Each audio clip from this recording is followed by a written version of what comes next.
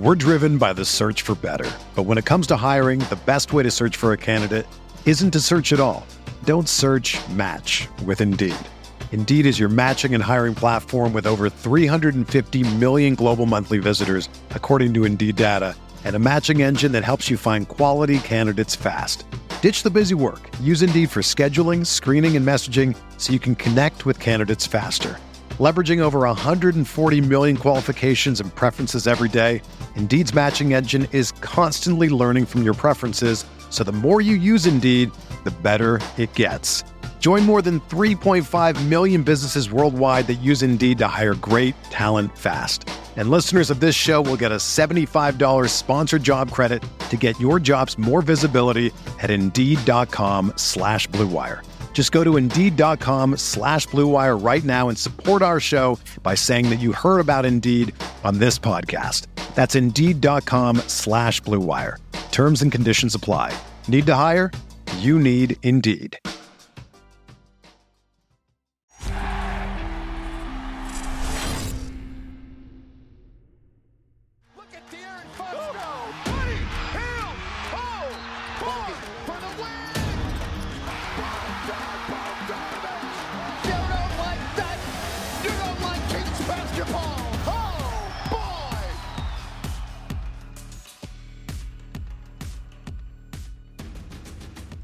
Welcome to the Purple Talk podcast on NBC Sports California. I am James Ham, and we're bringing in another Sacramento King. Mr. Harrison Barnes is joining the show. Harrison, how are you? I'm no good, man. How about yourself? I'm good. I'm trying to stay busy in this just totally weird time. What are you doing to pass the time? And I think the biggest question on everyone's mind is, have you shaved yet? No, I haven't shaved yet. Oh my goodness. Yeah, the biggest, I've not, but I think it's plateaued, so that's good. But biggest thing I'm doing, past the time is, spending time with my wife on FaceTime, Zoom, with family, friends, working out at the house, just doing little things like that. Just keep your mind engaged on the game, but also enjoying the break. Yeah, I think, we've had this conversation. I've had this conversation with a couple of your teammates about just how strange it is to have this break mid-season. And I know you're a guy who really focuses on the game. And even during the offseason, last year you went to India early. You started Team USA. Then you jumped right in with the Kings. This is really a break that you wouldn't normally get. So how much is it I guess, how important is it for you as a guy who has always been on the run for the last, 10 years, 8 years of your life, but to take a moment to really decompress and learn a little bit more about yourself, a little bit more about your wife, get into things outside of the game of basketball and really try to change your focus? I think it's good. From a mental standpoint, it's good to just relax and fully unplug. This is, one of the first times in a very long time where I've been able to just unplug mentally, but physically, there's not really time to take too much of a break, just because whenever the season comes back, if, all the teams are coming back, I'm sure the ramp up will be pretty quick. So you want to make sure that, you're in good shape, you're ready to go. If it turns out to be, a couple of games, potentially for a playoff break. So you talk about being ready. I mean, what is it going to take? Are you guys going to need a week? Are you going to need 10 days, 2 weeks? I mean, it's so difficult to look at how they're going to piece this thing back together. And I know no one has any real insight on what exactly is going to happen. But would you hope for like a 10-day window to get back in the gym with your teammates and to get prepped for some sort of compressed final 18 games leading up to the postseason? Man, I mean, 10 days is very short. But I think the biggest thing, will just be getting used to, playing basketball again. Whenever facilities open up, I'm sure there'll be a window for that before the training camp starts. So I'm just putting up shots. I haven't shot since the New Orleans game. So really having time to get back in the gym and get your legs underneath you. I think that's going to be the biggest thing. I talked to Bogey and I talked to Rashawn, and neither one of them had basketball hoops at their house. They had actually ordered them, but I think Amazon had told them it was going to be like a month and a half before they got the basketball hoop. Bogey was going like to one of his neighbors' houses and shooting on their portable hoop when he could. Is that kind of the situation where a lot of you guys in, just because you guys have had access to the practice facility for so long, and it's just easy to hop in there and do your work? Yeah, I mean, I don't have a basketball hoop either, but I've received a few invitations, neighbors saying I could just, pull up and get a few reps in. So that's comforting to know. But I think until facilities are open again, I don't think anyone's going to be able to get, quality, basketball work in until then, unless you have a hoop at your house. Yeah. Luke said, he talked to us last week. He said, look, we really like the direction we are going in. You guys were, I think it's 13-8 over your last 21 games. The addition of Bazemore really seemed to spark you guys. Alex Lynn had some big moments too after coming over. Where did you kind of assess where you guys were at? I know where you guys were early in the season. It was a really rough start, but where you got to by the time that the season was put on hiatus? Yeah, the timing of that was unfortunate just because, throughout the beginning of the year, we had so many different lineups, so many injuries, so many just chemistry things we were just trying to iron out. And we were kind of starting to find a groove, find who we were. Like I said, the additions of Ken and Alex, were great for us in rotation. And, things kind of stopped. So when we come back, it'll be a whole different reset, because all the guys who were banged up will be healthy. And figuring out kind of what our rotation will be in a semi 5-game, 7-game, depending on what it may be, atmosphere will be it'll be a lot less for the coaches. Yeah, it's an interesting thought. I mean, Marvin Bagley could be back for you guys. Of course, he is getting a lot better, it sounds like. But you're also looking at other teams thinking, okay, that means that Nurkic is probably going to be back, and it means that there's potential maybe Zach Collins is back. And I mean, this is so strange to look at how this thing could piece together. What goes into your mindset when you're trying to focus on what could be, or are you just like sitting back and saying, you know what, I'm not going to worry about it until it's here? I wouldn't say. I mean, you can talk yourself, in circles about how many different options or possibilities or what may happen or, what things could look like. I think the biggest thing is knowing that once again we'll finally have our whole team healthy, and whenever that time comes, whether it's this season, next season, whatever it may be, and just kind of embracing where we want to go. Everyone's seeing what our potential is and building off that. Yeah, you guys had one game to start the season where you were healthy 100%, and that didn't even last through 4 quarters. And then you had one other game where both De'Aaron and Marvin came back, and both of them got hurt again in that game. How much is that? It's just wild, isn't it? How much do you need to get those two specifically on the court just to see what you have for the future? It's huge, and just because they're such important parts of this franchise, and everyone finding that continuity and chemistry together is big. I mean, I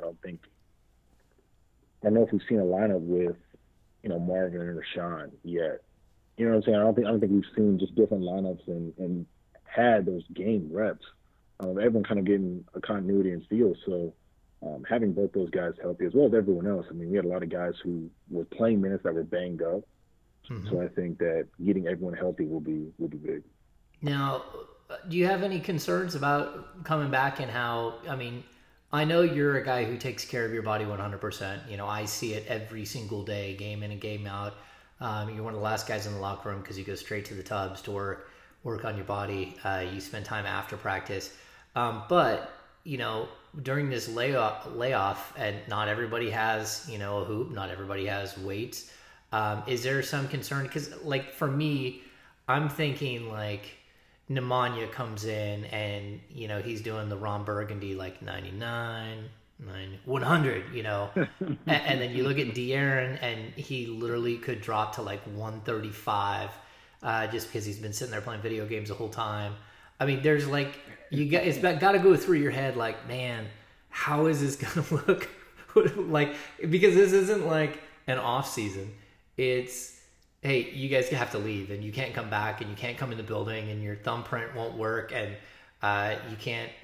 we don't want to see you. So, I mean, where are you at with that side of it? Yeah, I mean, I think that's definitely something that's on the forefront of everyone's mind, is like, how do you stay in the best shape possible? But, there's something about, playing a game, getting up and down, playing 5-on-5, that it's so hard to simulate on a treadmill or on a bike or even by yourself. And I think, the biggest thing coming back would be injury prevention.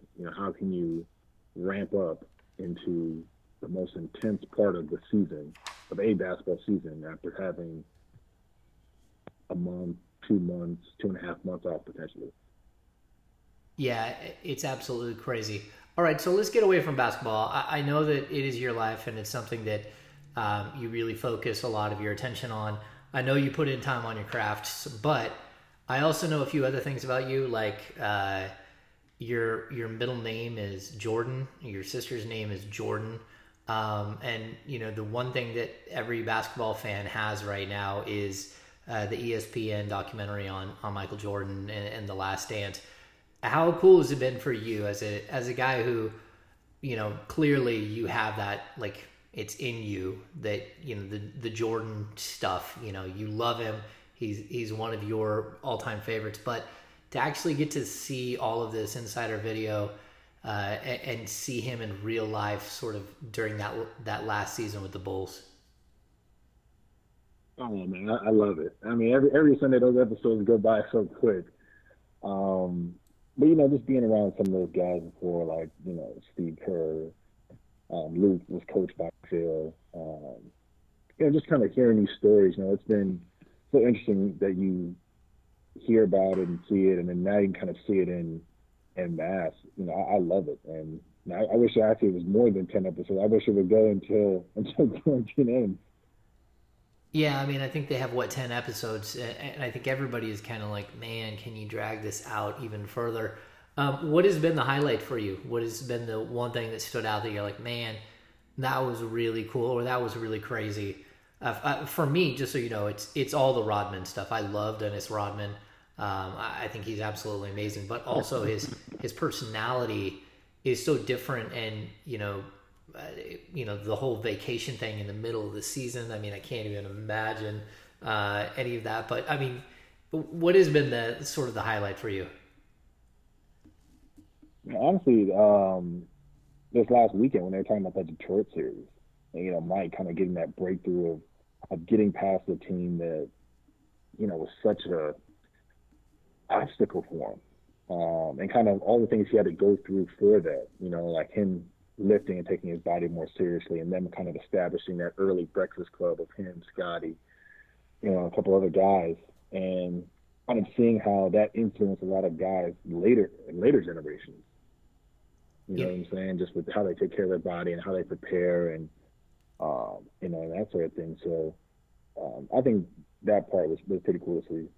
Yeah, I've been able to have podcasts because clearly we aren't allowed to hang out and chat with you guys in the locker room, but I actually had Doug Christie and Mitch Richmond on earlier in the week, and we talked about defending Michael Jordan. And the one thing that Mitch pointed out was that when Jordan was young, he was just so lightning quick that he didn't even wait for the pick a lot of the times. He just went, and he had you off balance all the time. And then as soon as he took off, you were done. Everyone knew as soon as he got in the air, you're completely toast. He's gonna light you up. But Mitch said as he got later in his career, all of a sudden he's going in the post and he's backing you down and he's hitting his fadeaway, and he was just a different person. The weight, the mass, the strength. It's really remarkable to see how throughout his career he was able to change himself really multiple times until the final product that he was. during his older, older versions of himself. What is it that, like, when you're playing and, you're not new to this. I mean, you're 7-8 years in at this point. How do you reinvent yourself? How do you look at things like that, like how he's a different player than he was then? And, your role with a Golden State Warriors team was totally different. Your role with the Dallas Mavericks was different. And now your role with the Sacramento Kings. And you continuously have to change who you are as a player and how your body works and, the rigors that a 82-game season puts on you. Yeah, I mean, I think you saw it in a lot of the highlights in Jordan's career. I mean, you have to make the best players in the league always make adjustments, and you see him early on in his career. He's just jumping in the air. He doesn't even know what he's going to do. He might dunk on you. He might, double pump reverse, whatever it may be. And I think his ability to move to the post and to still dominate, but dominate in a different way, was huge. I think a lot of people learn, it's like, okay, this is how you transition your game. This is how, and I mean, that's different for every player, but for a wing, for a guard, you know what I'm saying, going from relying strictly on your athleticism to, more footwork, more deception, really perfecting your jump shot, things like that. And I think, there's a lot to learn there. Is there something to watching this, like, as you're watching it, you're thinking, man, I've got to work on this, or man, I just can't believe that that's how this played out, that you kind of focus on? Oh, man, I mean, there's so many different things. I mean, team dynamics, winning being the most important thing in a locker room. And I would say Mike's attention to detail, like as he was kind of labeled as, just a scoring talent, how he was able to get guys better, find guys, develop that well-rounded aspect of his game. And it's how his shooting just got better as he got older. I think that's a really hard thing to do. And you see it in certain players, right? Like somebody like a Ray Allen. Not saying Ray Allen couldn't shoot, but his younger days when he was in Seattle, he was a much different player than what he was with Boston and Miami. Yeah. And so I think there's a lot you can kind of just learn from, like, his transition in those regards. Okay, outside of basketball, there's something else I know about you, which I didn't know during the season, really. But by happenstance, I found out that you're a foodie. I too am a foodie. Somebody who loves really good food, and I'm not gonna tell people what your restaurant is. It's a good spot, and I don't want people flooding there trying to find Harrison Barnes. But that is part of also, like, you and Brittany, what you guys do as well, right? You love good food and to go out and sort of experience different things, right? Absolutely. I mean, somewhat of an embarrassing story, but I grew up in a single parent household, so food was like always like a premium thing. Like anytime you can go out, have a nice dinner, that was huge. And like you always had to look, at how much does this cost, how much that cost, like pick your favorite thing on the menu and kind of work back from there with how much you have. And I think one of the best things about playing in the NBA is you eat extremely well. In the practice facility, the food on the plane, post games, all these different things. So, for me, it's just been unbelievable to be able to try different foods and try different places and really just be adventurous, on meals. Now, what is it that, I grew up, lower middle class. My dad was a construction worker, and, we didn't go out to dinner a lot. We didn't do those things. We make food now, and if I make old recipes from my growing up, it's kind of like, okay, my kids are looking at me like, what in the world are you making us? And like, well, this is what happens when you don't have a lot of money. This is the food that you eat. You eat, eat this type, I think we all remember that moment where you're allowed to go to Taco Bell, but you can only order one item. And then when you get a little bit bigger, they're like, okay, you get 2 items, and you're sitting there like mapping out, like, what am I going to do? But I personally, I love food, and I like the ambiance of going to a good restaurant, trying something new. I like hitting all the new spots when they open up in Sacramento. So I'm with you. It's cool to kind of add to what you do. Now, I guess, are you a cook at all, or is that something that you shy away from? It's something I've been experimenting with since the quarantine has started. I wouldn't say I'm a chef. My wife is for sure a chef. Like her cooking is amazing. I mostly just kind of get in the way when I'm helping out. All right. We should, me and you we should split the master's course where you can watch from the masters. We should watch the masters and actually learn how to cook a little bit better. But I think this is one of those moments in life where you kind of have to take a step back and say, okay, I'm a basketball player, or for me, it's I'm a writer, but what else am I? Who else am I? What else can I do? And I just think, especially for you guys, who you just can't shut it off and you can't get away from it. I think this is a really cool moment for you guys to kind of take a little stock of yourself and of where you want to be and who you want to be going forward.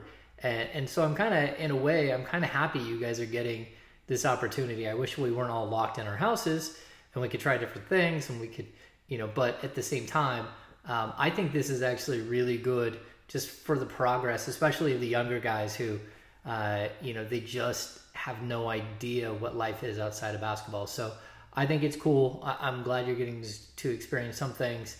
And I appreciate you dropping by and hanging out on the podcast with me. Yeah, no, I definitely appreciate the time, and I hope you guys stay safe. Thanks for tuning in to the Purple Talk podcast on NBC Sports California. Again, thanks to Harrison Barnes for dropping by. We've had a busy week. Mitch Richmond and Doug Christie earlier in the week. Harrison Barnes to finish it off. So a good week of podcasts. We'll be back next week. If you haven't already, hop on, give us a rating and review. Again, thanks for tuning in to the Purple Talk podcast on NBC Sports California.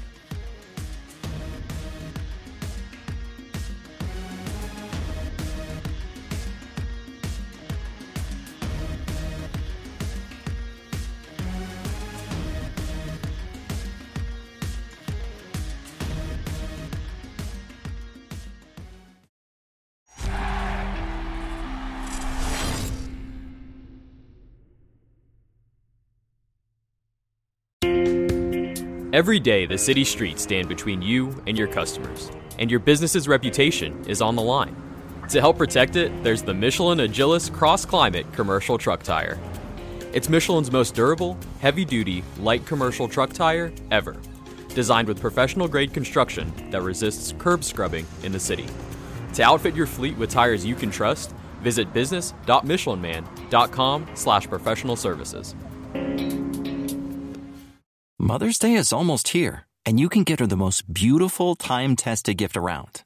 A watch she can wear every day from Movement.